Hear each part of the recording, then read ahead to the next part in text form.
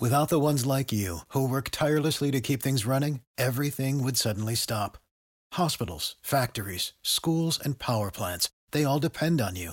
No matter the weather, emergency, or time of day, you're the ones who get it done. At Grainger, we're here for you with professional-grade industrial supplies. Count on real-time product availability and fast delivery. Call, click Grainger.com, or just stop by. Grainger, for the ones who get it done. Live to Washington every weekday at this time, and our team of reporters, Arielle Hixson, is with us this morning in the White House. Arielle, just announcing new plans to help promote safe storage of firearms in an overall effort to reduce gun violence and make communities safer. What do we know? That's right, Rich. Well, 76% of school shootings are committed with guns from the home, and researchers from the Jama Network claim that safe storage can dramatically reduce the risk of gun violence.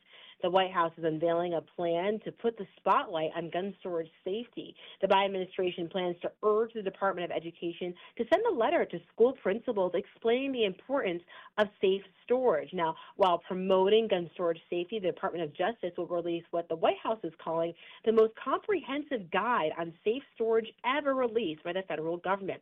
That will include data on different types of storage devices, and it will also reference best practices for safely storing firearms.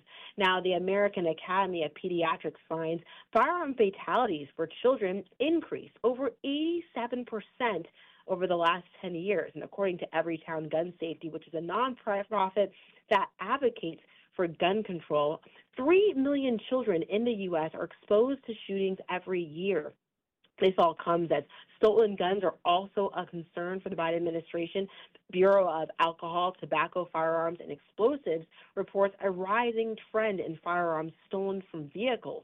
Over 1 million firearms were stolen between 2017 and 2021. Yeah, we see campaigns at the local level, for example, with the sheriff's offices in Northeast Florida about locking your vehicles at night. They call it the 9 p.m. routine, for example. It's just a stunning number of unsecured firearms across the country.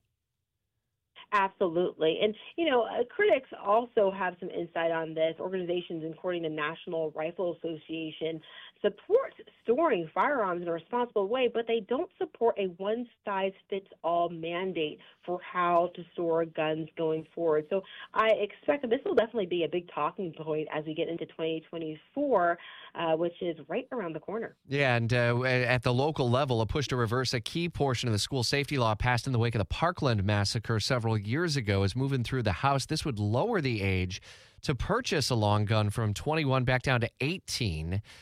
Just under 2 weeks now from the 6th anniversary of the Parkland shooting. WOKV's Arielle Hixson, part of our live team coverage in Washington every weekday morning.